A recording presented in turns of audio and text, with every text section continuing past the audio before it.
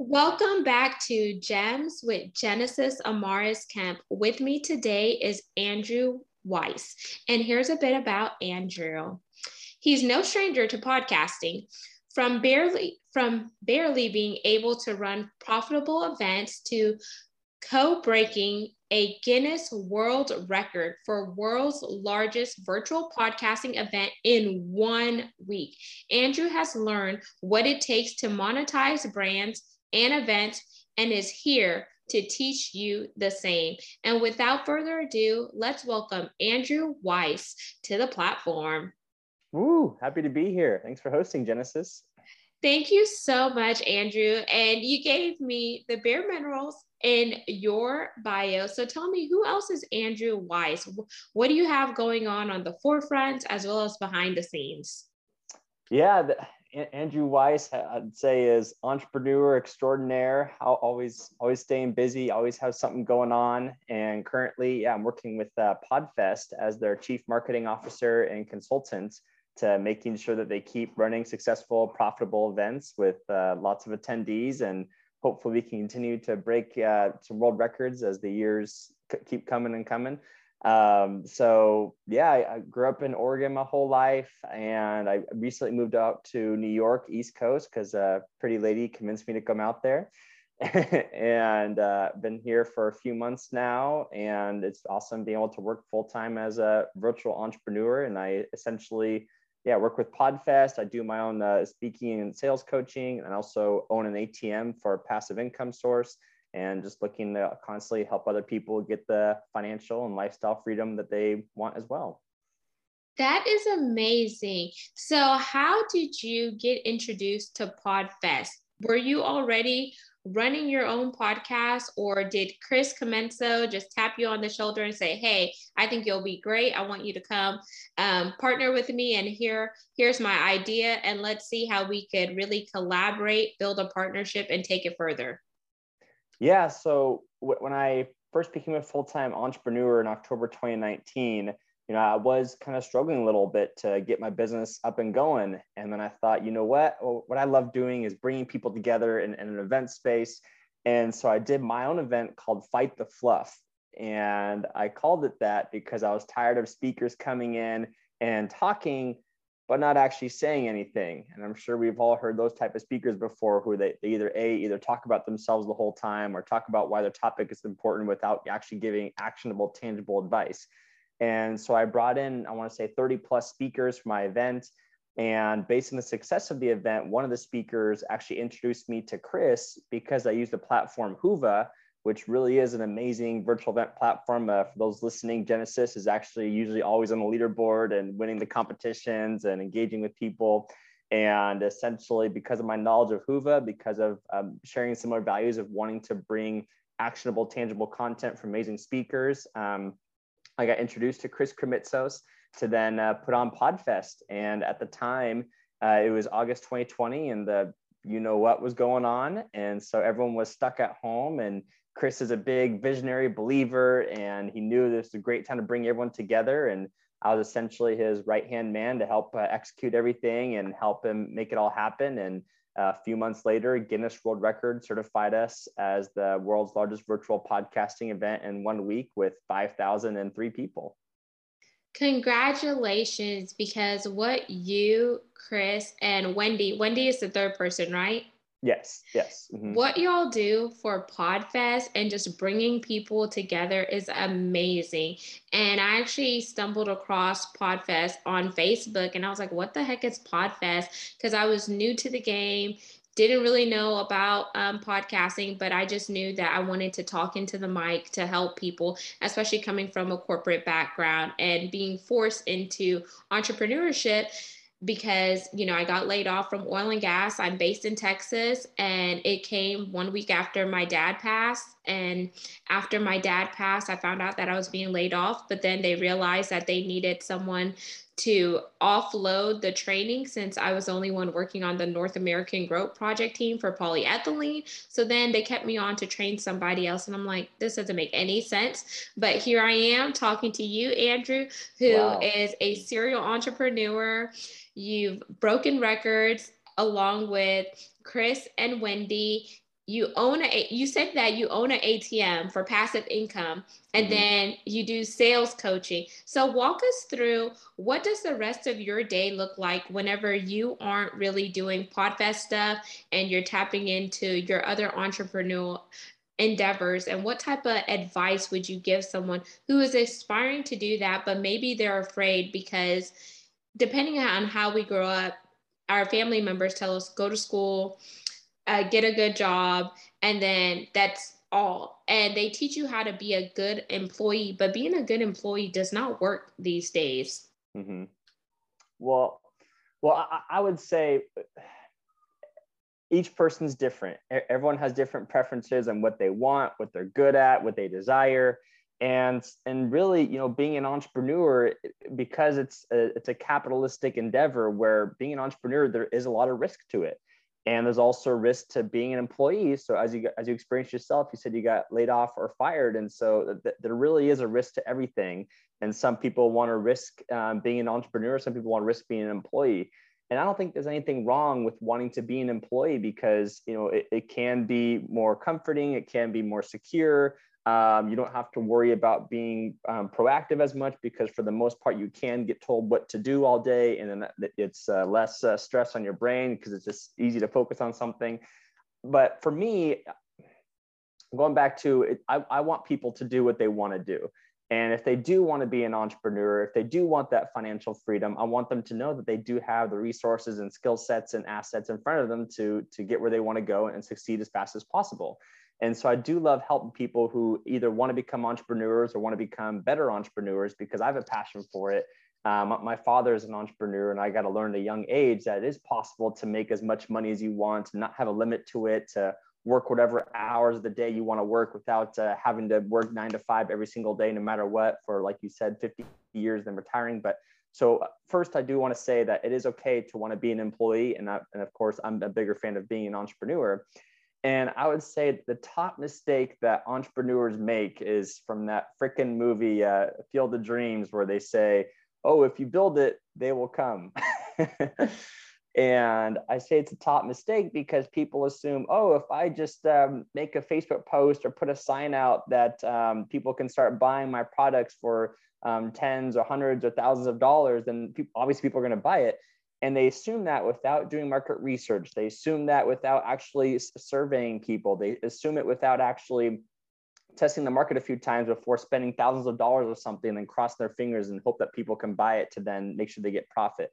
So I would say that's the first thing, is that if you want to be an entrepreneur and you have an idea for something, please make sure it's tested. Please make sure that you know that's going to be profitable. And if you're currently working a full-time job, I recommend starting an entrepreneur endeavor on the side. And then once that is making just as much money, if not more, that's when you can leave your full-time job. Because a classic example, Phil Knight, who actually started Nike, and I'm sure a lot of people here have heard of Nike, one of the largest shoe product brands in the world. He actually worked a full-time job as an accountant and lived with his parents until he was at least, I want to say 35, maybe even 40 years old, just because he knew the importance of really having that stable cash flow that entrepreneurship can't always bring. So I know this was a fire hose of info I just said, because there's lots of layers to being an entrepreneur and making sure you're successful at it. But I would say, when it comes to being an entrepreneur, is pick something you're either passionate about, or B, is profitable. And then also make sure you have a coach, a mentor, a guide along the way who can show you, to make sure you know what you're doing and not try and bang your head against the wall saying, what the heck am I doing? Like, have someone help guide you on the way. And I'm, of course, happy to throw my ring in the hat for that. And I'm sure I'm happy to refer you to other people as well. And then C, stay persistent, keep analyzing, keep reading, keep studying, and just become obsessed with the success of being an entrepreneur. And then the success has to come your way. Those are amazing tips, Andrew. And I like how you broke each one of them down. And then I'm just going to speak on this for a bit. What really helped me was having that door closed. I wasn't fired, I was laid off. And I thought that job was, it. I thought I was going to stay there because I actually liked what I was doing once I began to climb the corporate ladder. But after 7.5 years and the struggles of starting over in my career from the bottom, where I went from being an HSE manager, so health, safety, and environmental manager for a smaller corrosion company, to working for a Fortune 500 company, where I had all this technical experience and knowledge that I was bringing in, but I had to start at the bottom as an administrative assistant. Then I went on to raw material coordinator, but that taught me how to work with people. It taught me vendor management because I was controlling all the raw material components that went into making PP, which is polypropylene, so a form of plastics. Then from there, I went on to trade regulations and compliance coordination for polyethylene, which is another commodity.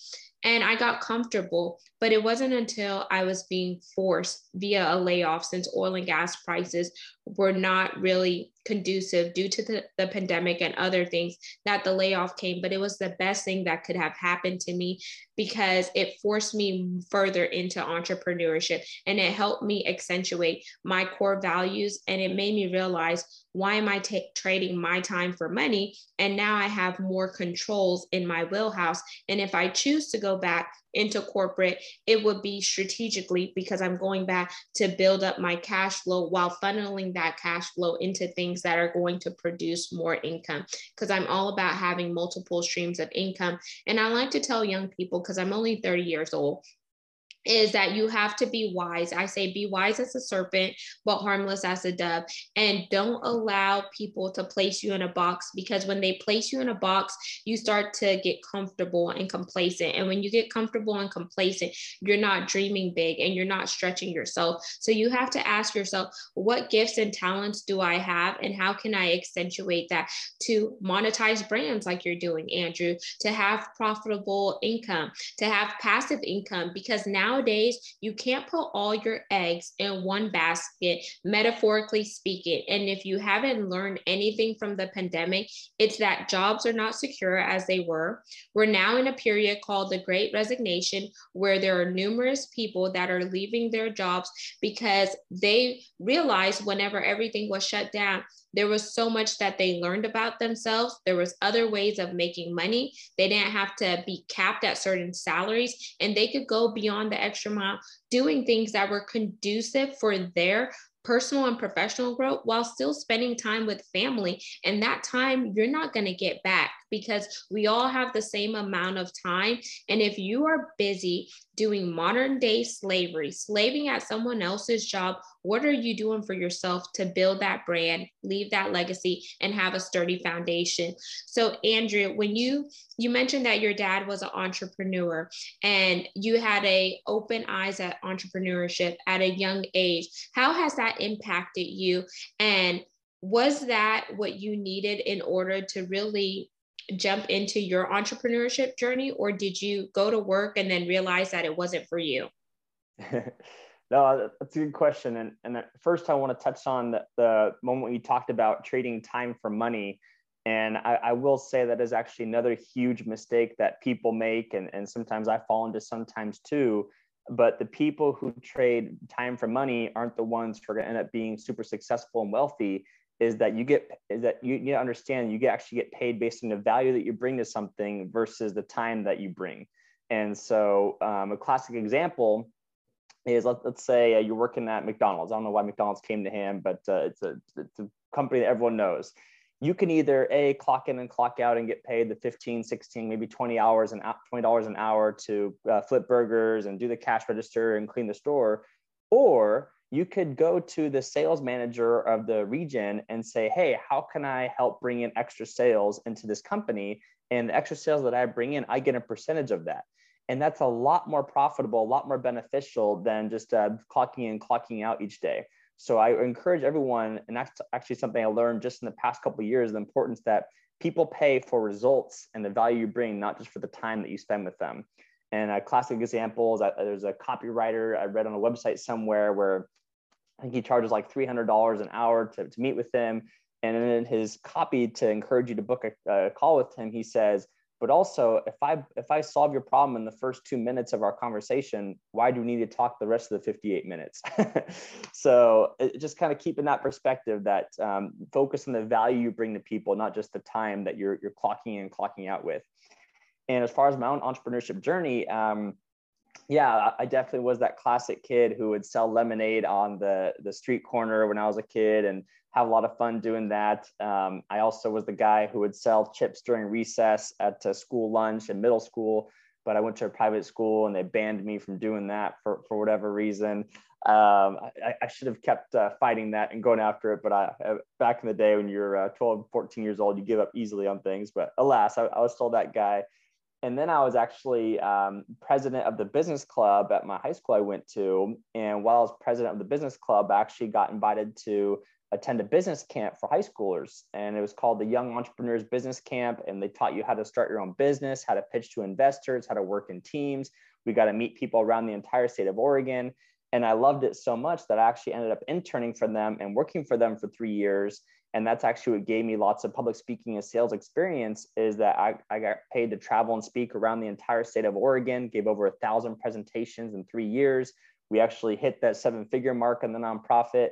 And so it was a super exciting time that not only was I being entrepreneurial with still starting my own business on the side, but also teaching other people professional entrepreneurship skills that they had no idea what entrepreneurship even was. Like whenever I was in high school, middle school, my dad, my friends and people asked me, what did my dad do? I said, oh, entrepreneurship. They would always give me that one eyebrow raise, like, what is that kind of thing? So it's definitely been interesting. And then I'm once again very fortunate. I grew up in an environment where I knew entrepreneurship was even possible at a young age. Because I know some people don't realize that you don't have to work for 60 years just to retire, and for 10 years that you can live the best life you can today with the right mindset and guidance and strategies of wealth generation. I like that. And I like that whenever you went to work for that company for 3 years, you were building up your personal brand and you were also building up your professional brand. And the skills that you acquired allowed you to be successful in what you're doing now. And sometimes you have to start somewhere. So I like that you walked us through that journey, Andrew. And whenever you think about running profitable virtual events and now face to face, because Podfest, y'all had a face to face event, what were some of the hard things that you had to work through, and how have those hard things, taught you a valuable lesson? Oh, so the question is, what are the difficult things of running a virtual or in-person event? Yes. And how have those difficult things or hard situations taught you a valuable lesson? Yeah, so just like with any event, really, the most difficult thing is always getting butts in seats, getting people to actually show up. And what I like to tell people that when it comes to recruiting for events, be expected to put in 10x the effort and work that you would expect in order to get the results that you want. So if you want to get 100 people to come to your events and pay for it, you better put in the effort and work to go after 1,000 people. And now, granted, if you want 100 people to come for free, that's a lot easier than getting to pay for it. So I'd say it's always the toughest part is understanding that, yes, it is obviously, well, not obviously, but it can be quote unquote difficult to put together the video team, to book the venue, to set up the sponsor booths, to coordinate with the sponsors. And I would say too, but in the events world, especially with Podfest, is that ticket sales actually don't help finance us putting together these huge events, that sponsors are actually a huge part of it, of helping to finance the events. So we're very grateful and very lucky to be able to have amazing sponsors who want to see so many people succeed and get able to help subsidize the cost of tickets for people to show up to the event in the first place. So when it comes to profitable events, yeah, the most difficult thing is getting enough sponsors to help finance it. And of course, to get enough people to want to sign up and attend and show up in the first place. And so I'd say that that's a lesson learned, and it can be applied to any business, any situation, that whatever result you want, just be prepared to put in 10x the effort. And that concept actually comes from Grant Cardone, the 10x rule. And I haven't read the book yet, but I heard that was a summary of the book, and it makes a lot of sense. And it's rang true for our results as well. Is just be tenacious about it and shoot higher than your actual goal to get your actual goal. He's been in a few amazing rooms on Clubhouse, Grant, sharing some of his wisdom. And I'm like, wait, is this really Grant Cardone? And then you listen and you're like, oh, it's really him. And it's been inspiring to just listen to him talk. And I also like that you said you have to put in 10 times the work in order to see the results, because sometimes people from the outside looking in, they see all the success that you have, but they never go deep diving to see how you had to start, because there's always a start ugly moment. There's always things that you have to do behind the scenes in order to be successful. And then your dream team, because all people who are successful have a dream team. And they tell you your top 5 people. So correct me if you disagree. Your banker, you should have a really good relationship with your banker or your accountant. Your legal team, do you have a lawyer on retainer that will fight for you no matter what the case may be? Marketing. And I don't know why, but marketing, sometimes whenever you look at corporations, those are the roles that first go, because people are like, why do I need to spend money on marketing if I'm not making money? Well, you need people to still get your brand out there, and people who are already SMEs, subject matter experts. Outside of marketing, IT. What happens whenever your systems go down? Are you going to be able to fix it? No, because if you don't have an IT background, you don't know what they do day in or day out. And then the other person is your assistant, because that assistant holds everything together like glue. Whether you have a part-time assistant or a full-time assistant, whether you have a face-to-face assistant or a virtual assistant. And I hate, and I'm just going to be really transparent, coming from being an assistant, we often get overlooked and severely underpaid. But then whenever people realize if you're not at work that day, your lunches aren't going to come on time. You may not know where your meetings are and it or anything like that. So assistants help keep everything running like a well-oiled machine, and they need to get credit. And I always give credit back to administrative assistants, personal assistants, or executive assistants, because that job is not easy. And there's so many things that go involved in that. So those are the top 5 people that I like to say makes up a dream team. And I've heard other people say the same. Would you agree or disagree, Andrew? Oh, I 100% agree. And I'm not sure, did you mention a salesperson in there as well? Is So that marketing and sales, that they could be grouped marketing? together. Yeah. Yeah. Okay. So yeah, I'd say, yeah. Because when I listen to other entrepreneurship podcasts and books, and they say, your first hires as a CEO of a company should always be, how can you keep driving in more sales? How can you keep bringing in the money? Because of course, if you don't have money, you can't afford the accountant, you can't afford the legal team, you can't afford the assistants. So really make sure you have those sales processes in place as well. And an analogy I like too is, I was hearing about a story where a dentist, he was starting to build his business. And so what he would do is he'd do door-to-door knocking to help get more clients for his dentist practice. And eventually it got so popular and so big that he actually had a wait list going for people wanting to get into his practice. And even though he had a wait list going, he still did the discipline of knocking door to door to keep that consistent clients coming in, to make sure it goes back to, just like there's a time to plant seeds and there's a time to harvest. And if you only plan for that time to harvest versus the time to plant seeds, then you're going to miss out on the next harvest cycle the next time around. So I like that attitude, that no matter how successful your business is, no matter how well it's going, stick to the basics, keep that lead generation coming in, and make sure that you have that consistency of having people always want to pay you and work with you at all times.